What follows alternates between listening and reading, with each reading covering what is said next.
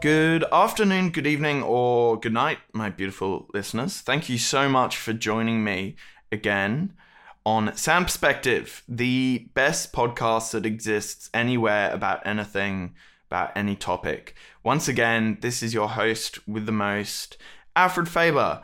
I am a sound designer and filmmaker working and living here in beautiful God's country, sunny Sydney, Australia.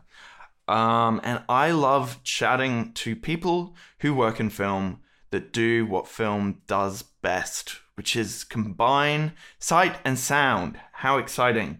Today, we'll be talking to the creative team of the Australian psychological horror film Relic, a really fantastic feature debut by the director Natalie Erica James. Relic is a story about a woman, Kay, played by Emily Mortimer, who returns to her aging mother's home in rural Australia with her daughter. When sinister things start happening, it's unclear whether the grandmother's dementia or a presence in the house is to blame. It really beautifully combines the genres of haunted house with a family drama to make a really moving but also terrifying film.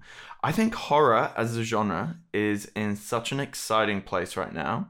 And this is a really perfect example of young filmmakers making films with very three-dimensional, interesting characters and nuanced drama, but through the lens of a genre film.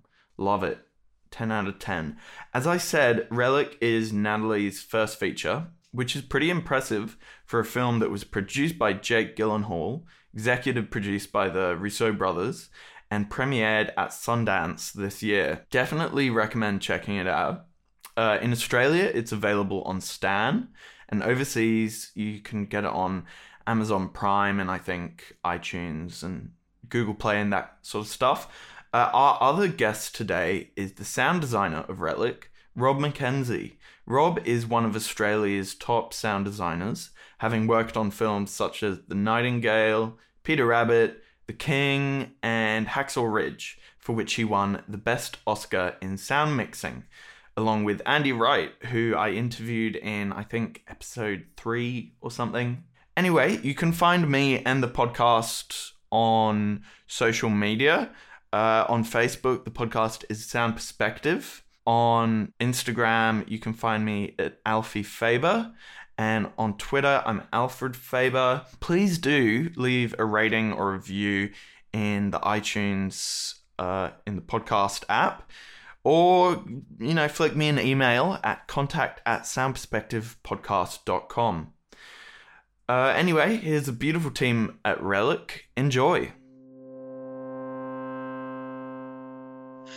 Okay, I'm here with Natalie Erica James and Robert McKenzie. Hey, guys. Hey. Hi, Thanks Alfie. for having us. Hi, everyone. No, thank you so much for joining me both. Rob and Natalie, do you each want to just give me a brief little rundown of your career so far? Yeah, sure.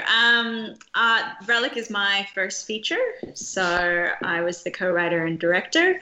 Prior to Relic, I'd just done a bunch of short films, one of which was called Creswick, and that was kind of a proof of concept for Relic and was quite helpful in getting it financed. And then apart from short films, I've made music videos and commercials. So that's, kind of the breadth of my work. Cool. Did you study in film? I did, I went to the BCA in Melbourne. Oh, cool. So I did the bachelor there, and then I took a year off and then went back to pay for deadlines to do my honors year, and shot a film in Beijing. So, yeah. Oh, cool. Rob, what about you? What's your history? I started in the back room in Melbourne at a facility called Sound Firms in the tape room, and gradually sort of worked my way into mixing and sound design. I've worked on quite a few sort of Asian action films in the early noughties, and most recently with Nat on Relic. What are some other projects that you've worked on? We've recently finished The King with David Michôd. Oh, cool. And the Peter Rabbit movies. Hacksaw Ridge with Mel Gibson. I'm currently doing some restorations for Wong Kar-wai of his older films. So Oh, really? we're doing 2046 today. So cool. That's so exciting. Yeah, it's been really fun actually. I had doing no Dolby idea. Atmos art mixes of all of his films. Wow. Because he's got something new coming out, right? He's got a new... Yeah, he's got a TV series coming out that Oh, I've read wow. about, that he's going to start up. Blossom, I think it's called. Awesome. Yeah, really cool. The last guy I interviewed, Ron Bartlett, was he did the restoration of the original Blade Runner, and he was talking about what like torturous process it is, like getting the material from the original source files. Is it really difficult for the stuff you're doing as well? Yeah, luckily I wasn't involved in that process. They the lab in Hong Kong sourced all of the material, which would have been a huge job in and of itself. But luckily they delivered me a Pro Tools session with everything in it. Nice. But it was sort of chopped together from the Khan version, from the this version and that version, because he tends to release so many versions of the film. Right. It would have been a real journey just to find the materials. But someone at the lab did a great job in getting all the materials. And this happened right when COVID hit, actually. So the original plan was for me to go to Hong Kong to do it. But couldn't do that. This was back in March. So we actually did it and are doing it remotely. So I'm in my mix room and we hook up via Source Connect, and he's in a studio in Hong Kong. And so it's almost like being in the same room, but I think everyone's sort of working out new ways of working like that. But it's worked quite well so far. That's cool. We're sort of on Skype, and I'll play, and he'll say, can this be louder or softer, or can we have this more spatially like that? And I can address those notes back in Sydney. Wow, so just worked quite well. That's very cool. So Natalie, you're currently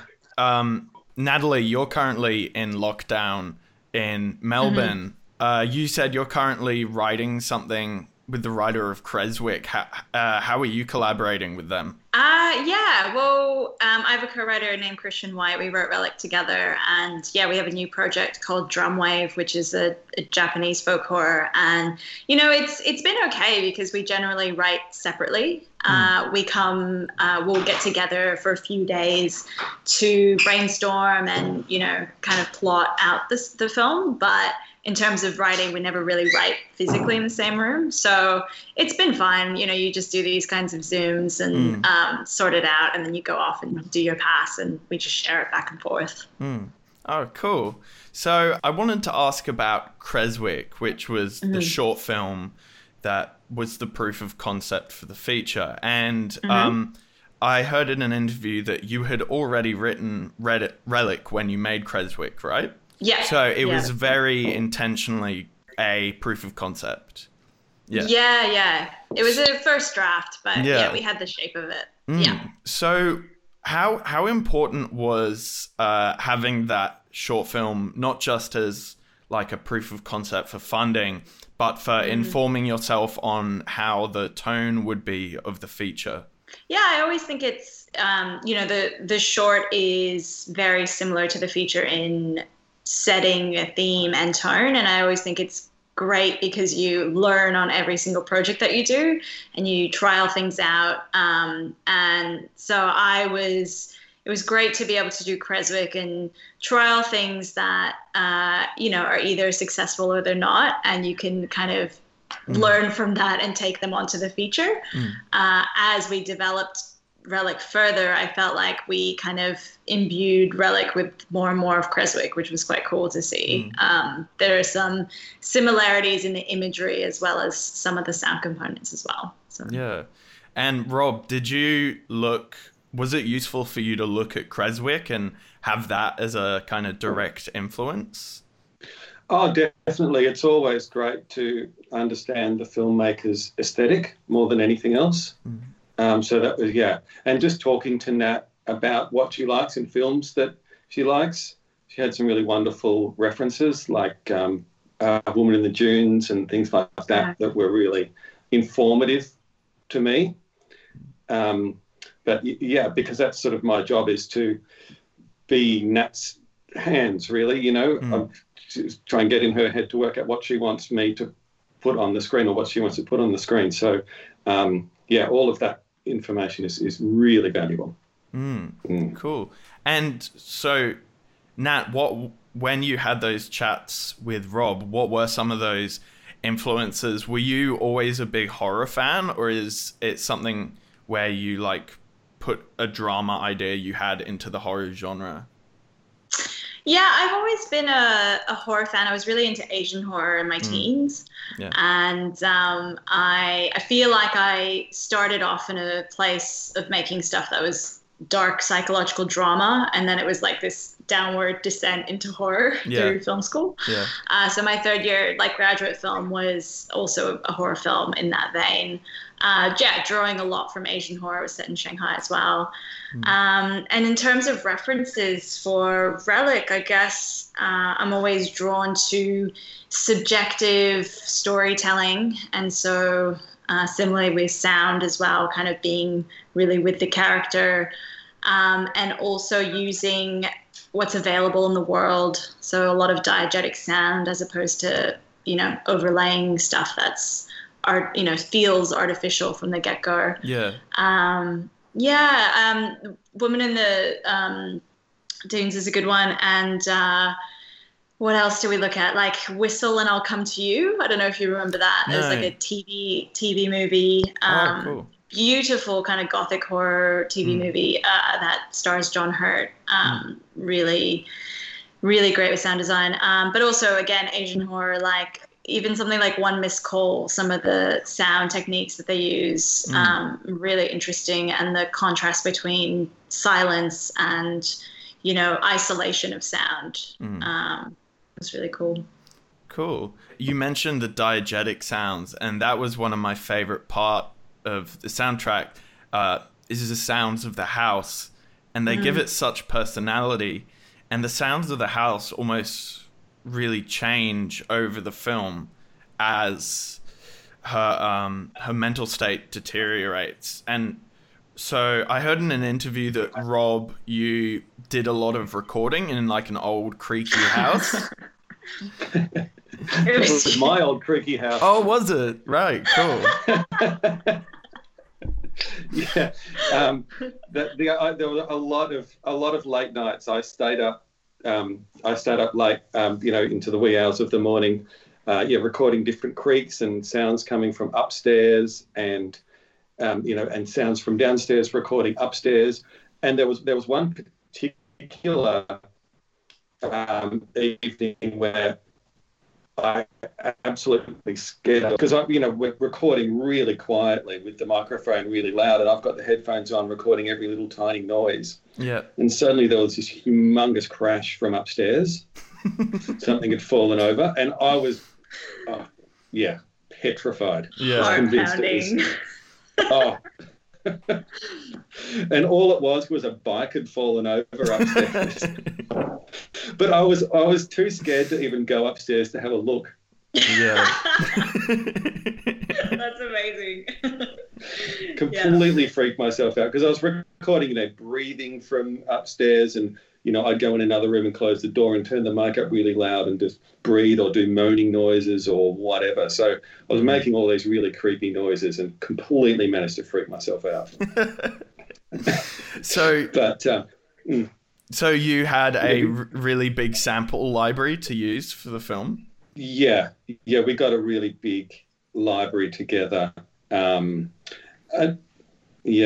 thing I did was recordings from inside a piano.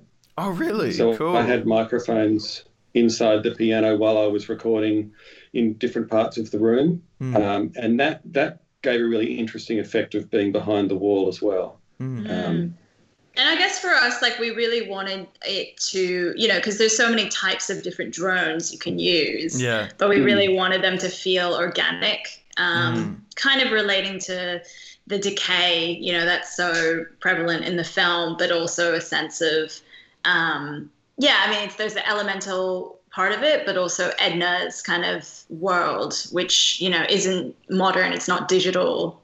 So we wanted to stay away from anything that sounded too kind of, fabricated.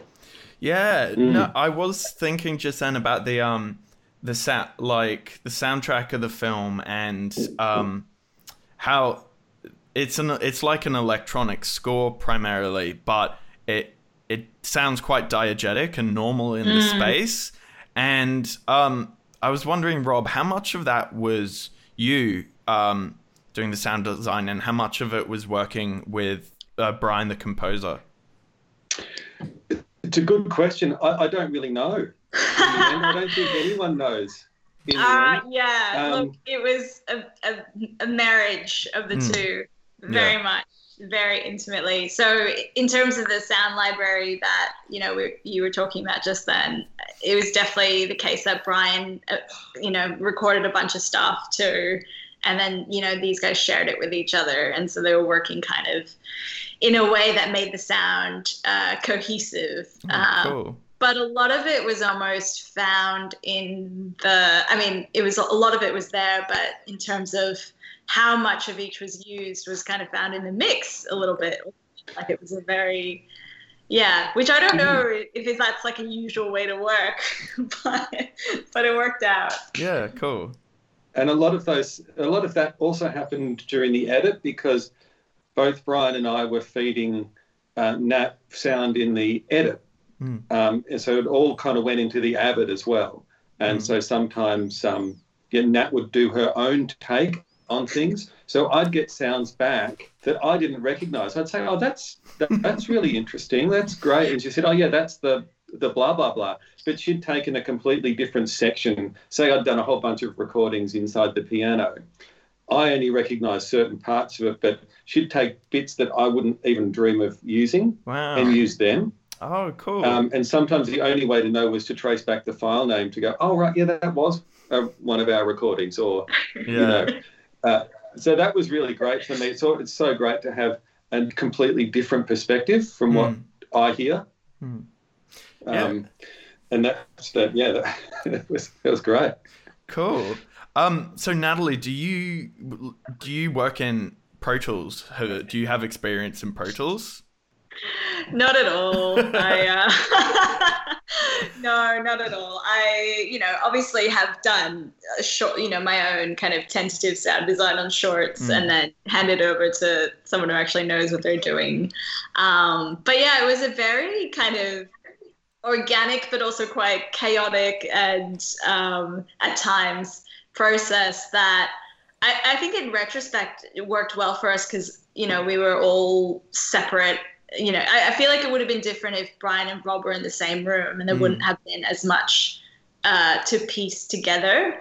Whereas with the way that we were working, I think it worked out, but at the time, I think it was, I don't really know what I'm saying, but it was a lot, wasn't it? Like it was, I feel like I made our sound mixer, Steve, like crazy. I think I drove him mental because he was already mental. With the sheer number of notes and like fine tuning that was going on, because it wasn't like a normal mix where we were just lowering or, raising the levels of the score. It was like, no, we have to mix the score and the sound design in the same space. So, and that was Steve Burgess, right?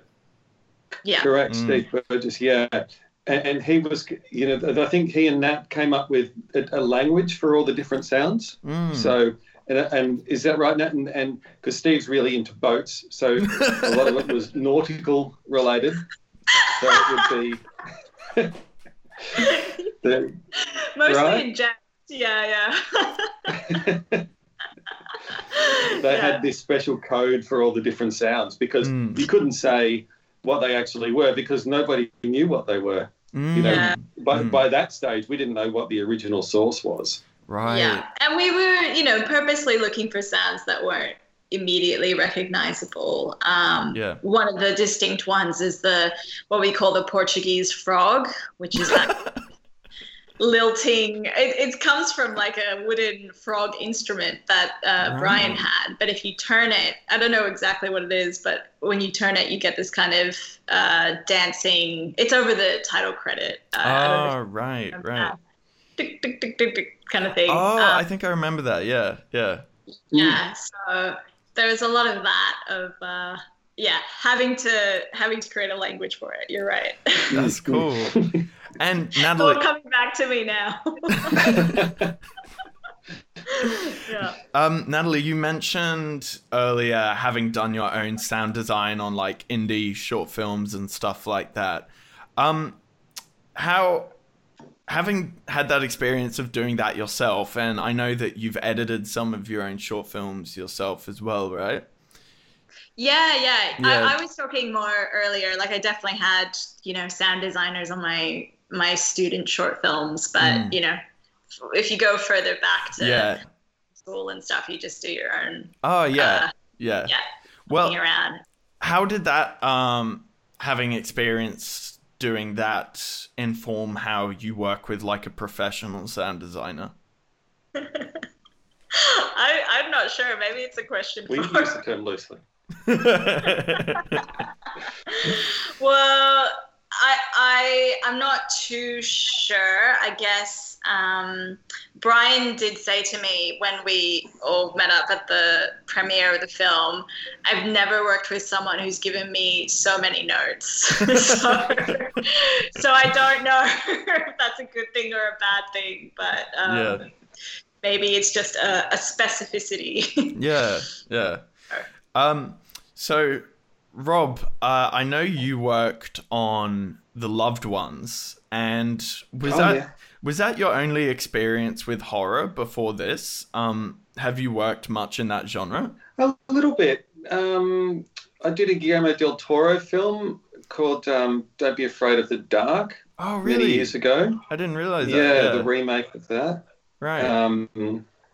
So that was just after The Loved Ones. Right.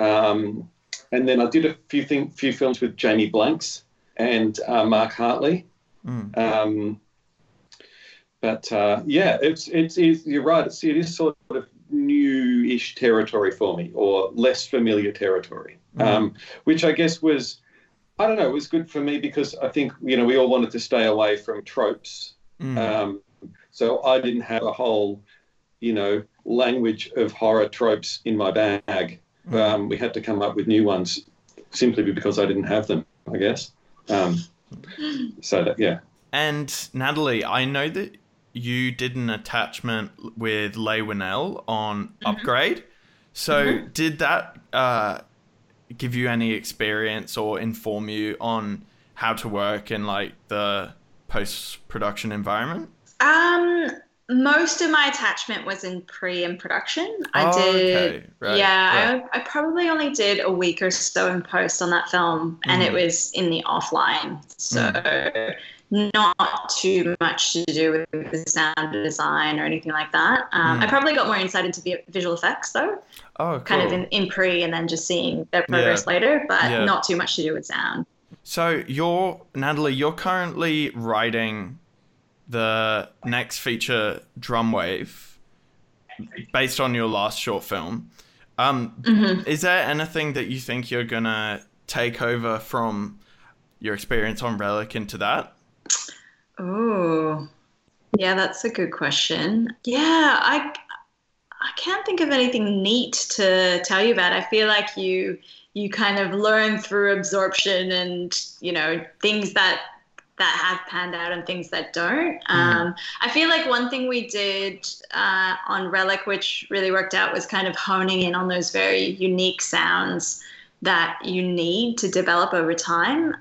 Some of them were like Edna's kind of death rattle towards the end of the film, and that was something we flagged from the beginning. And this the pulsating lights in the sense of the house breathing, that was also a sound I know we had quite early on, which kind of shaped some of the other, sound design elements.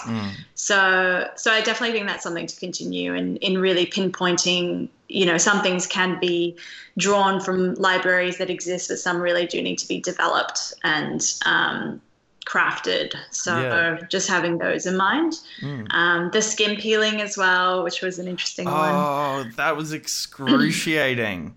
That was like really, that was some body horror stuff right there. Yeah, amazing. Yeah, it was great. We'd have to ask Mario, the Foley artist. Oh, about that. was I think it was like chicken carcasses or something. Oh God, good grief! What Yeah, actually like peeling skin off chicken carcasses or something?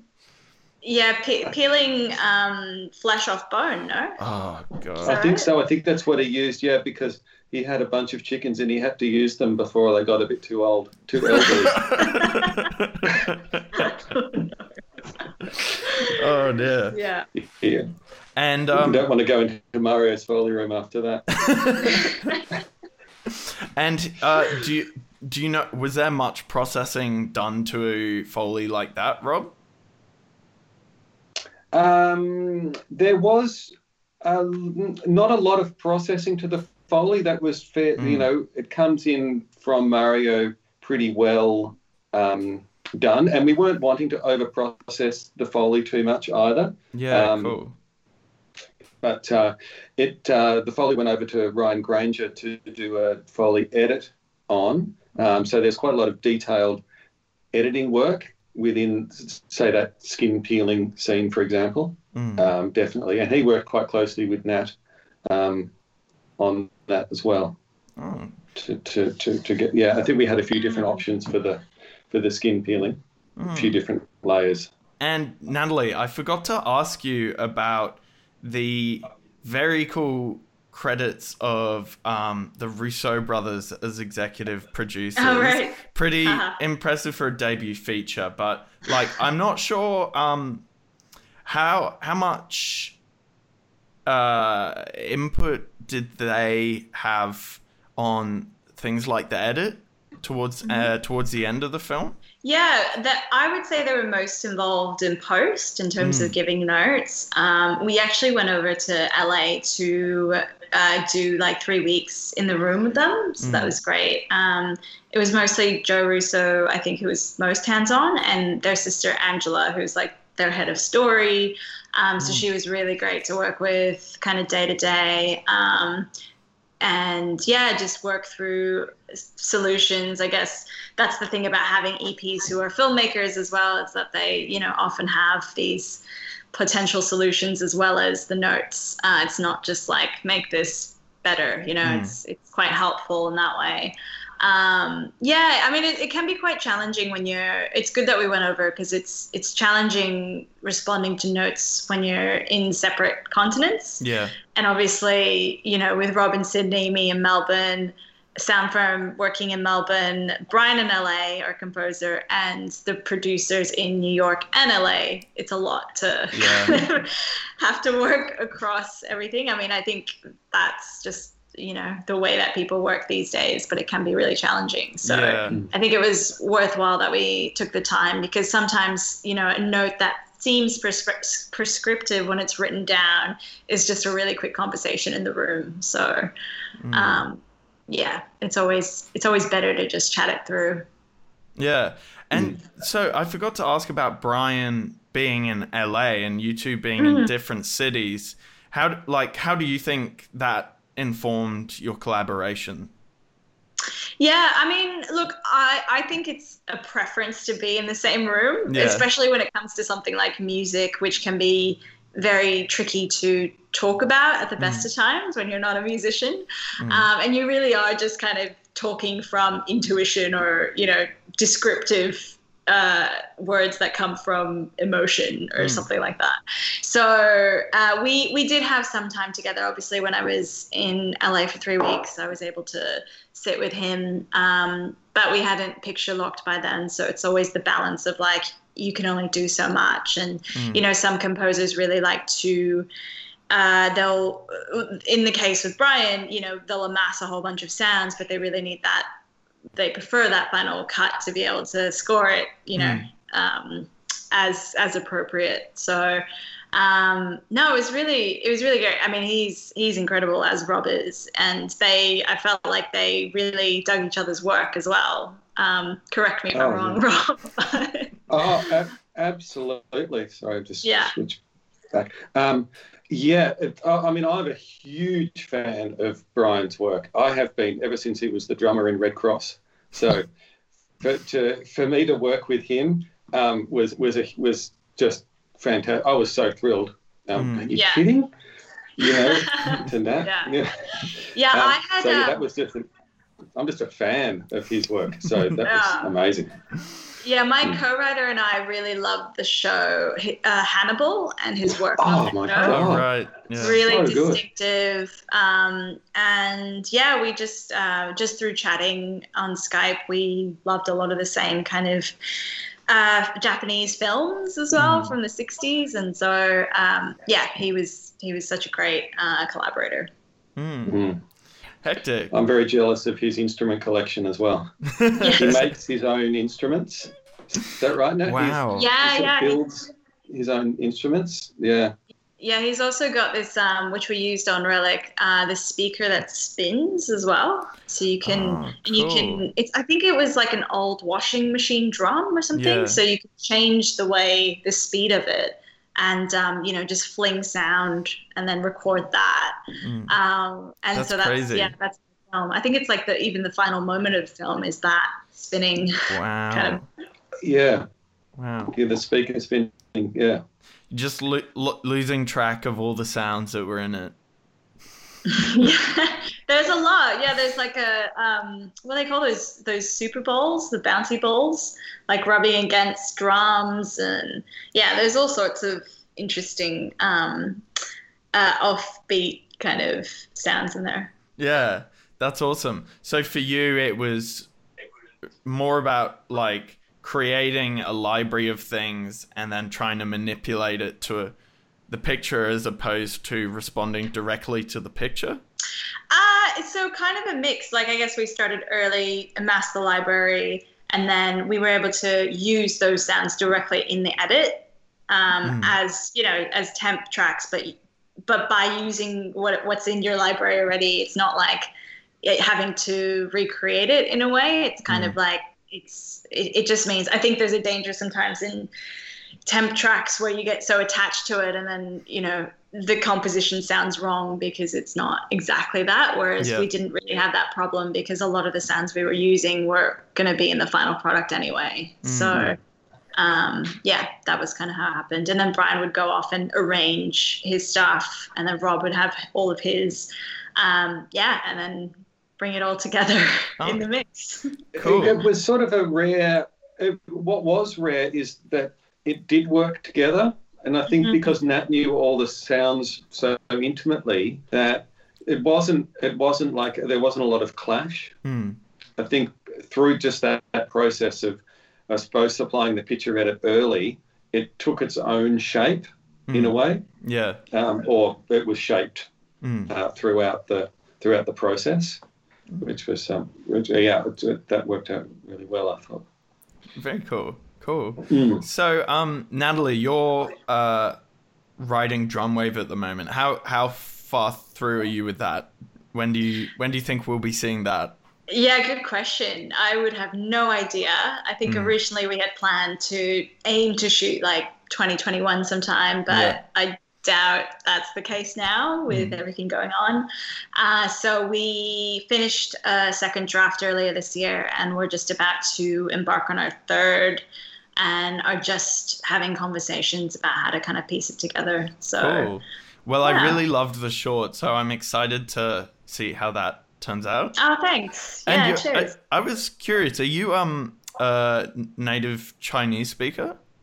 No, the short was set in China, but the feature is going to be set in Japan. Oh, cool, and I'm cool. half Japanese. Yeah. Very cool. Great. That sounds, I'm excited to see it. Cheers. And Rob, what have you got coming up after the Wong Kar-wai stuff? We're sort of in the middle of Mortal Kombat, which shot in cool. South Australia. Yeah. So we'll finish that up probably early next year.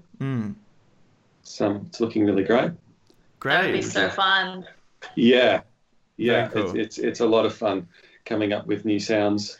Very cool.